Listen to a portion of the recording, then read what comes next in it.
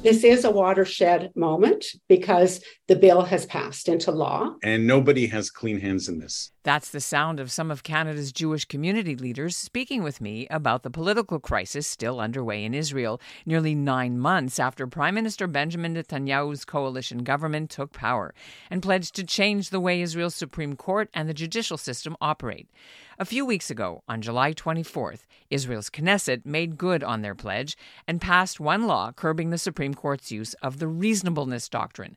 That's where the unelected judges can review government decisions and even overturn them if they deem them unreasonable.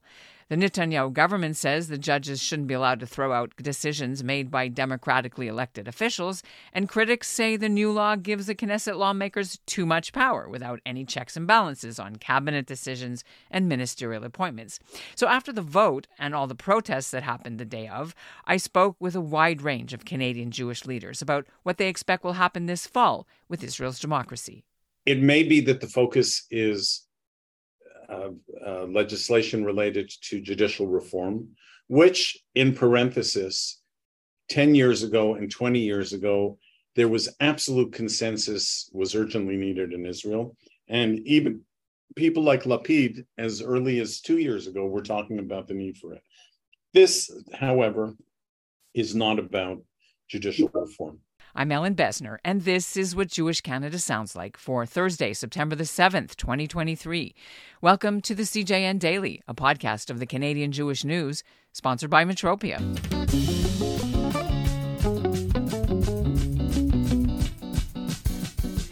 We'll get to the interviews in a moment, but first, as many of you know, I've been off on bereavement leave because of the loss of our darling son, Evan, on July the 26th. My family and I have been deeply grateful for the outpouring of love and support from my colleagues at the CJN and from family and friends, but also from the wider community and from you, CJN Daily listeners. It doesn't solve our grief, but we've been comforted by all the emails and cards and phone calls and even meals that you've sent. And we thank you so much. Now, my producer, Zach Kaufman's been filling in for me here on the CJN Daily, and last week he did an episode using some of the interviews that I've recorded. So part 1 of what's in store for Israel this fall. And you can hear that podcast, if you missed it, by going to the link in our show notes. Today, though, I wanted to share the remaining important conversations I recorded, because next week, the political situation in Israel will heat up again. On Tuesday, September the 12th, Israel's High Court will hear petitions about the new law that will now limit the judges' use of the reasonableness doctrine. So, will the judges throw the law out, and what will happen if they do? Meanwhile, Israel's President Isaac Herzog is reportedly busy trying back-channel discussions with the country's politicians to solve the crisis. And Canadian Jewish leaders are also preparing for a busy fall, including lobbying from this side of the world and figuring out next steps. So we'll hear all that, but first, this message. Beth David Hebrew School is now accepting new students. One of Toronto's most dynamic, egalitarian, conservative congregations is offering personalized Hebrew lessons, hands-on learning, exciting field trips, and small group activities, all with a hot dinner included. This is Jewish exploration that will last your children a lifetime. Classes run weekly on Monday nights from 5 to 7:15 p.m., starting September 18th. To learn more and enroll, visit bethdavid.com or email Adina, that's ADINA, at bethdavid.com. So first up, my interview with Shimon Koffler-Fogel. He's the head of CIJA, Canada's largest political lobbying organization. I spoke with him from CIJA's head office in Ottawa. Welcome back to the CJN. We spoke 7 months ago. Are you going to say I told you so? No, I'm going to lament that we're pretty much in the same place as we were 7 months ago, that the stakeholders have not really taken to heart the messages that have been conveyed, certainly from the Canadian Jewish community, but from, I think, pretty much everywhere around the world.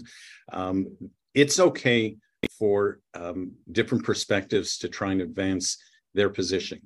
Less okay is doing it at the cost of any sense of unity and respectful dialogue between those different voices and perspectives. And unfortunately, what we've seen, and nobody has clean hands in this.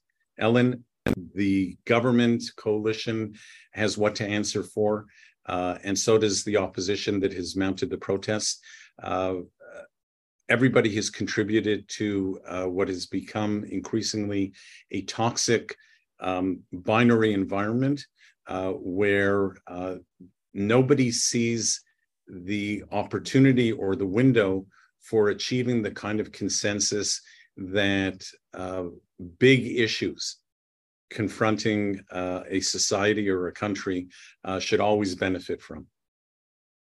Now, you mentioned that there's binary.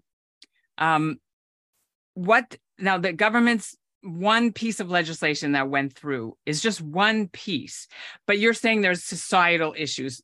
The legislation itself is one thing, but it's not the biggest thing as far as you're concerned. There's a lot bigger at stake. But why did people sort of go into the streets about this one? What did it symbolize?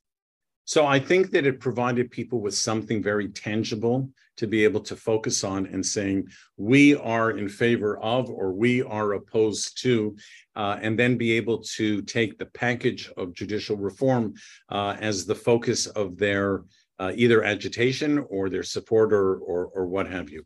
I don't want to be dismissive of the importance related to getting it right in terms of the balance between different parts of government, the independence of the judiciary, the authority of the executive branch, and so forth. But I think increasingly there has been a recognition amongst thought leaders that really this is symptomatic of a bigger question that is confronting Israel and is coming home to roost, which is, what's the nature of the state?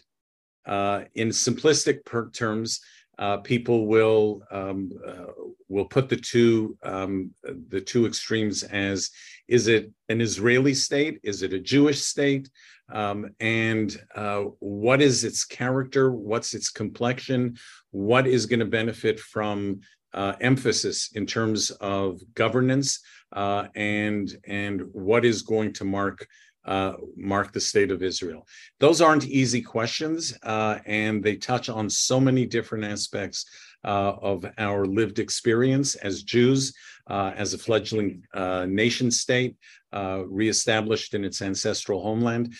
So again, I don't want to diminish the importance of these issues, but the indulgence in this polarized contest is coming at the expense of an ability to navigate these fundamental questions in a more constructive way that is going to be able to factor in and integrate the important dimensions of what all stakeholders see as important.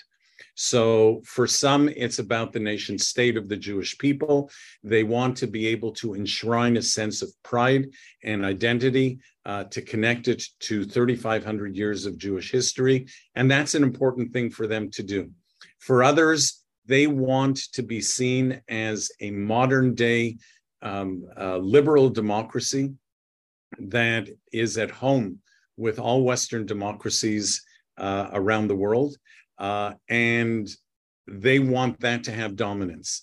I think that there are ways for us to be able to square the circle.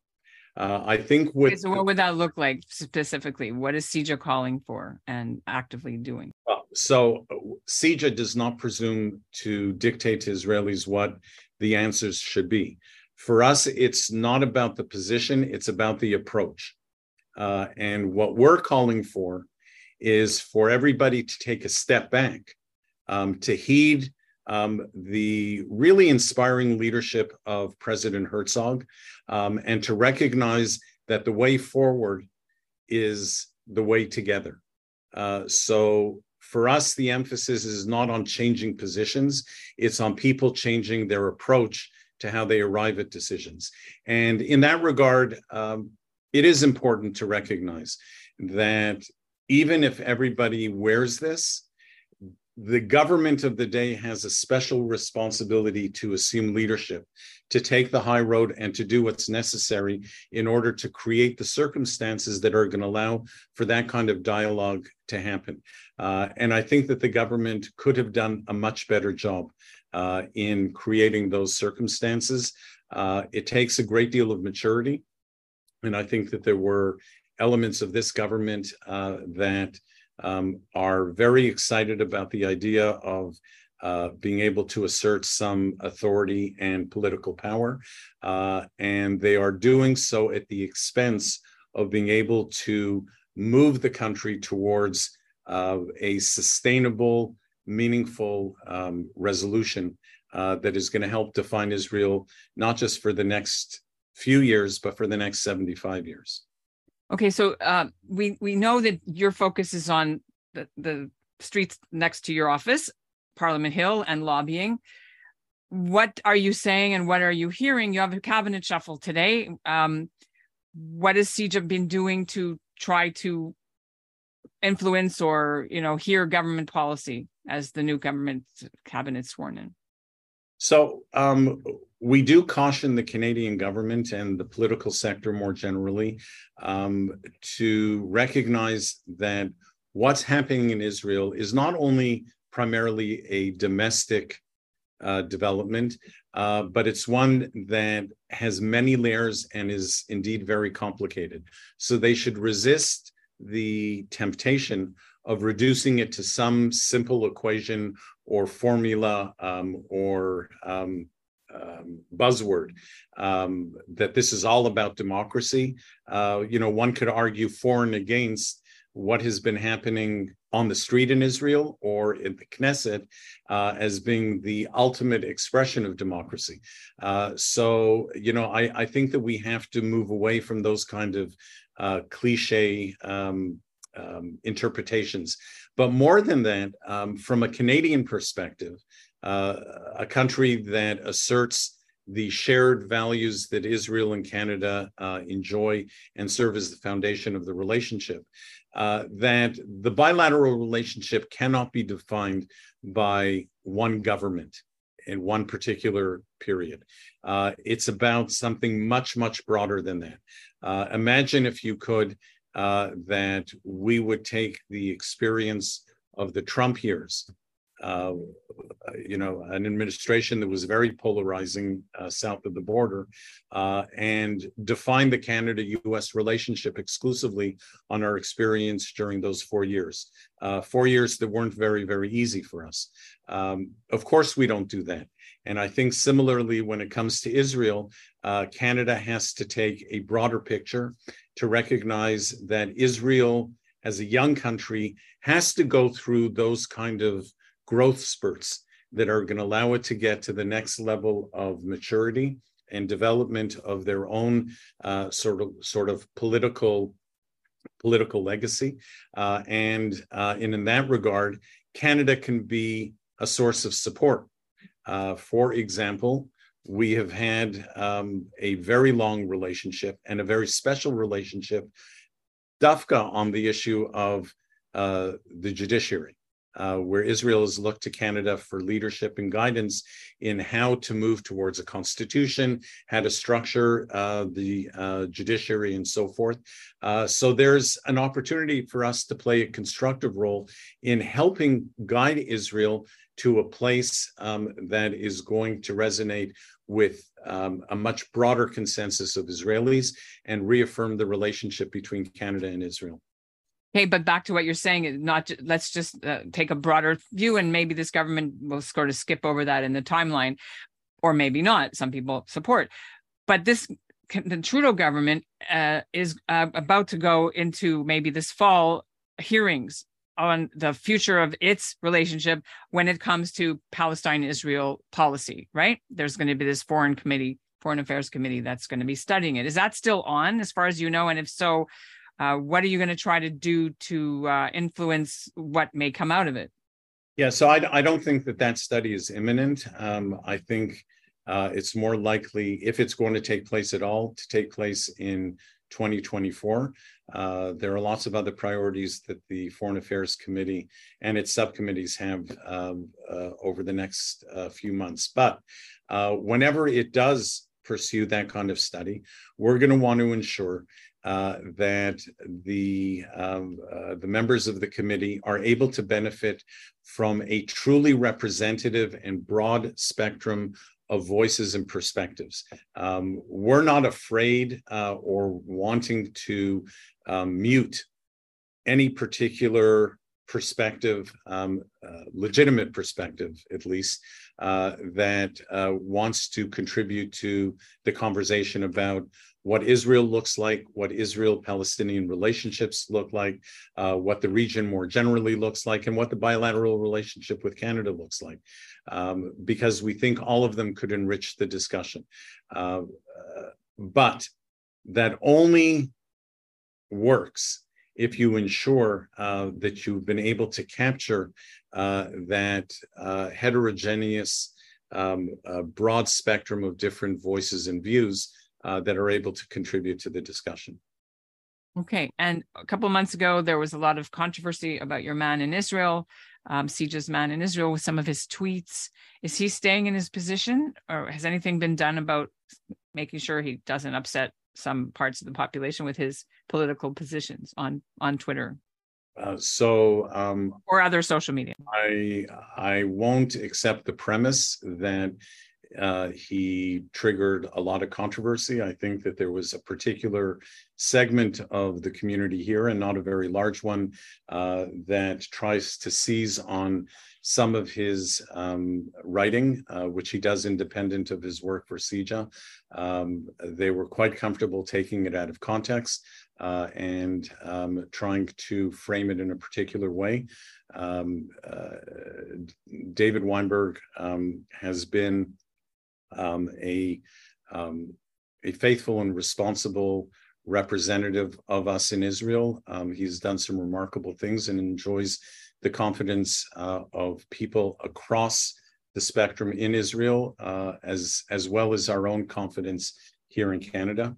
I think that particular experience, Ellen, reminded both David and me that it was important to recognize that anything that he does, even if it's in a capacity independent of his work for CIJA, is going to leach into his CIJA persona, and that he has to be mindful of that when he offers comment. And so we've put into place some procedures that will protect both him and CIJA from any undesirable accusations, and it seems to be working. Now, Israel is still a major focus for CIJA, but the organization has decided to turn its attention to domestic Canadian matters for the time being. And in October, they're holding a big conference in Ottawa focused on fighting anti-Semitism here in Canada, including plenty of FaceTime lobbying Canadian politicians.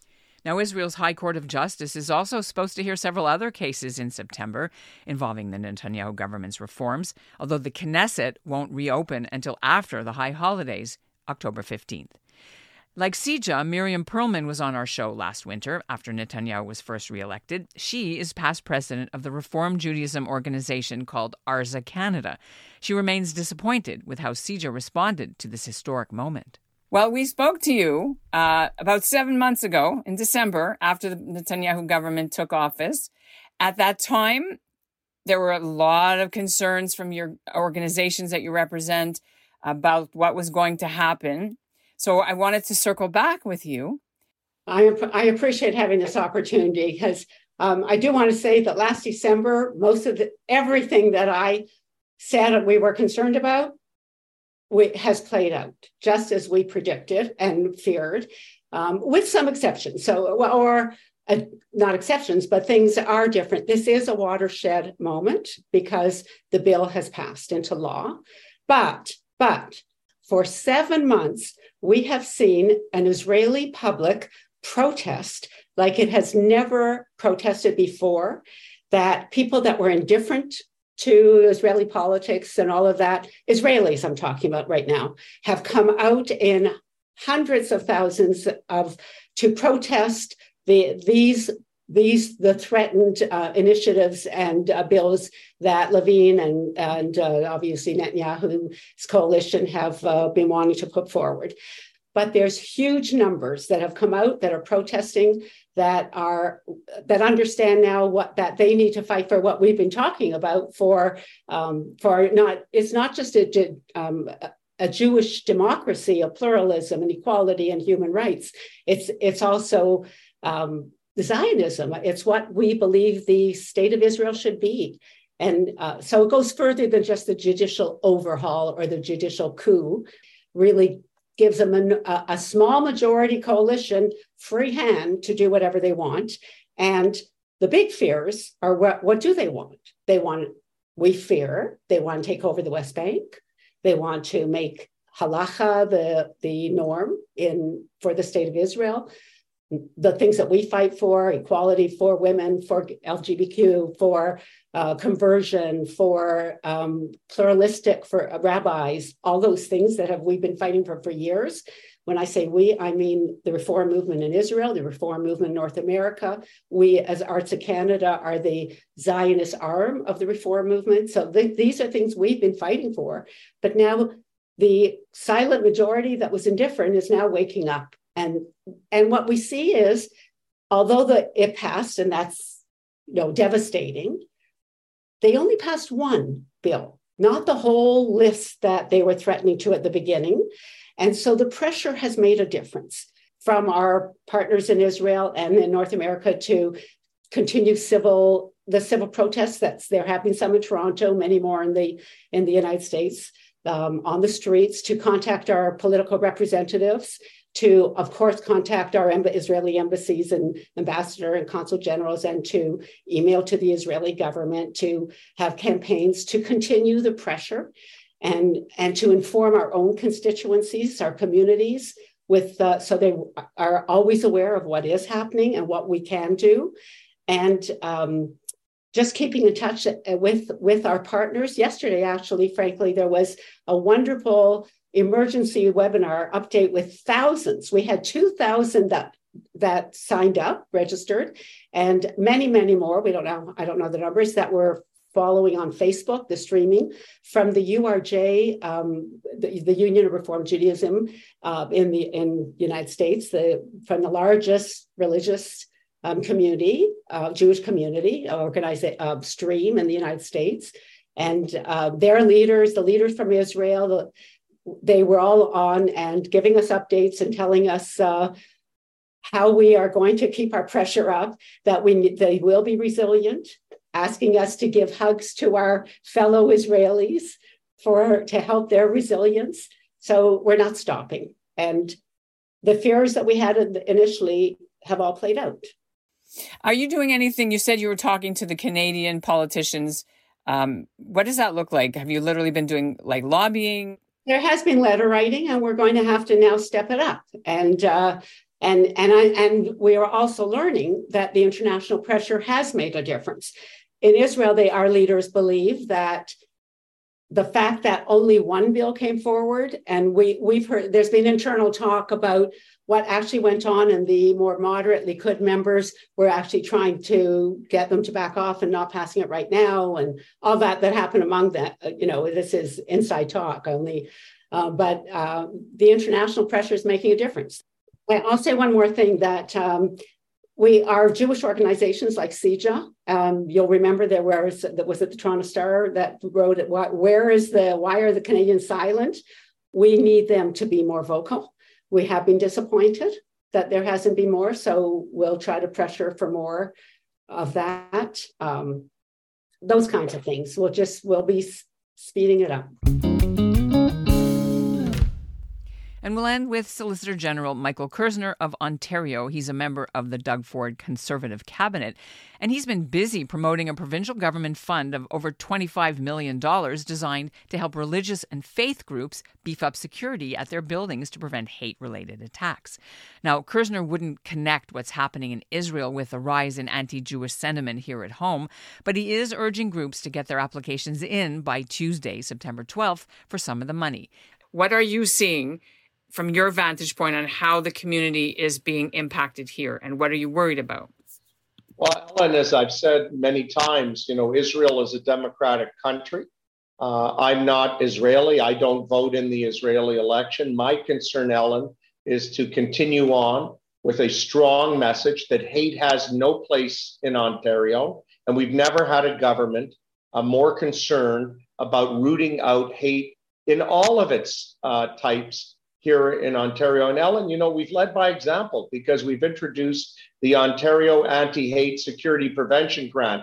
That's over $25 million over 2 years, where in our case, Jewish organizations, faith-based organizations can apply to get a $10,000 grant that will allow them to help defray security costs, that will help them put more lighting in their facilities and help them with infrastructure. And it sends a positive message, Ellen. Whenever there's a flare-up, we'll talk about 2021. You weren't in politics yet, but as a member of the Jewish community, when there was the war with Israel and Hamas, there was very serious repercussions in Canada. There was violence in the streets. There were protests. People threw blood at the Israeli consulate. Jews were attacked physically as well as online. And now with what's happening in Israel, how is this translating? What are your police forces seeing, again, targeting Jewish institutions? Well, thank goodness, in Toronto, we've got phenomenal police service, the Toronto Police Service. We border on York Region Police Service, YRP, as I like to call it. I can tell you, Ellen, that I live in Clanton Park. I'm proud. I tell people where I live. I give them out my phone number. And I live in a safe community. I have seen no extraordinary rise of anti-Semitism locally. I walk to synagogue on the Sabbath, and I'm proud of that. And I live, but we're on guard. Can we go back to the question you raised at the beginning about the grants? So how, of this $25 million, realistically, how much of it do you think will be for Jewish faith institutions, percentage-wise? 3/4, half? What do you think? Listen, I can't tell you. I don't know. But the reality is, since the grant opened just a few days ago, many Jewish institutions that are well known have started the applications. Hate doesn't have a boundary. And this is why, our government's message, that's a strong message, that hate is toxic to our democracy, that we're not going to accept this. And for the 99+% of the people that can live in Ontario just fine, neighbor to neighbor, shoulder to shoulder, that's great. But for the few people that can't accept this is the code of behavior, this is our expectation of them, we're going to call them out and we're going to remind them, get out. You don't have a place here. So we got to get people to apply. But Ellen, it's an honor of a lifetime to serve, to help the Premier, to be part of a government that cares about our public safety. It's good to talk with you. And that is what Jewish Canada sounds like for this episode of the CJN Daily, sponsored by Metropia. Integrity, community, quality, and customer care. I hope to be back soon with a new CJN Daily episode. I'm starting back slowly as my family and I continue to navigate our new reality. So meanwhile, if you want to write to me or get in touch with any story ideas, you know how to reach us. I'm at ebessner@thecjn.ca. Thanks so much for listening.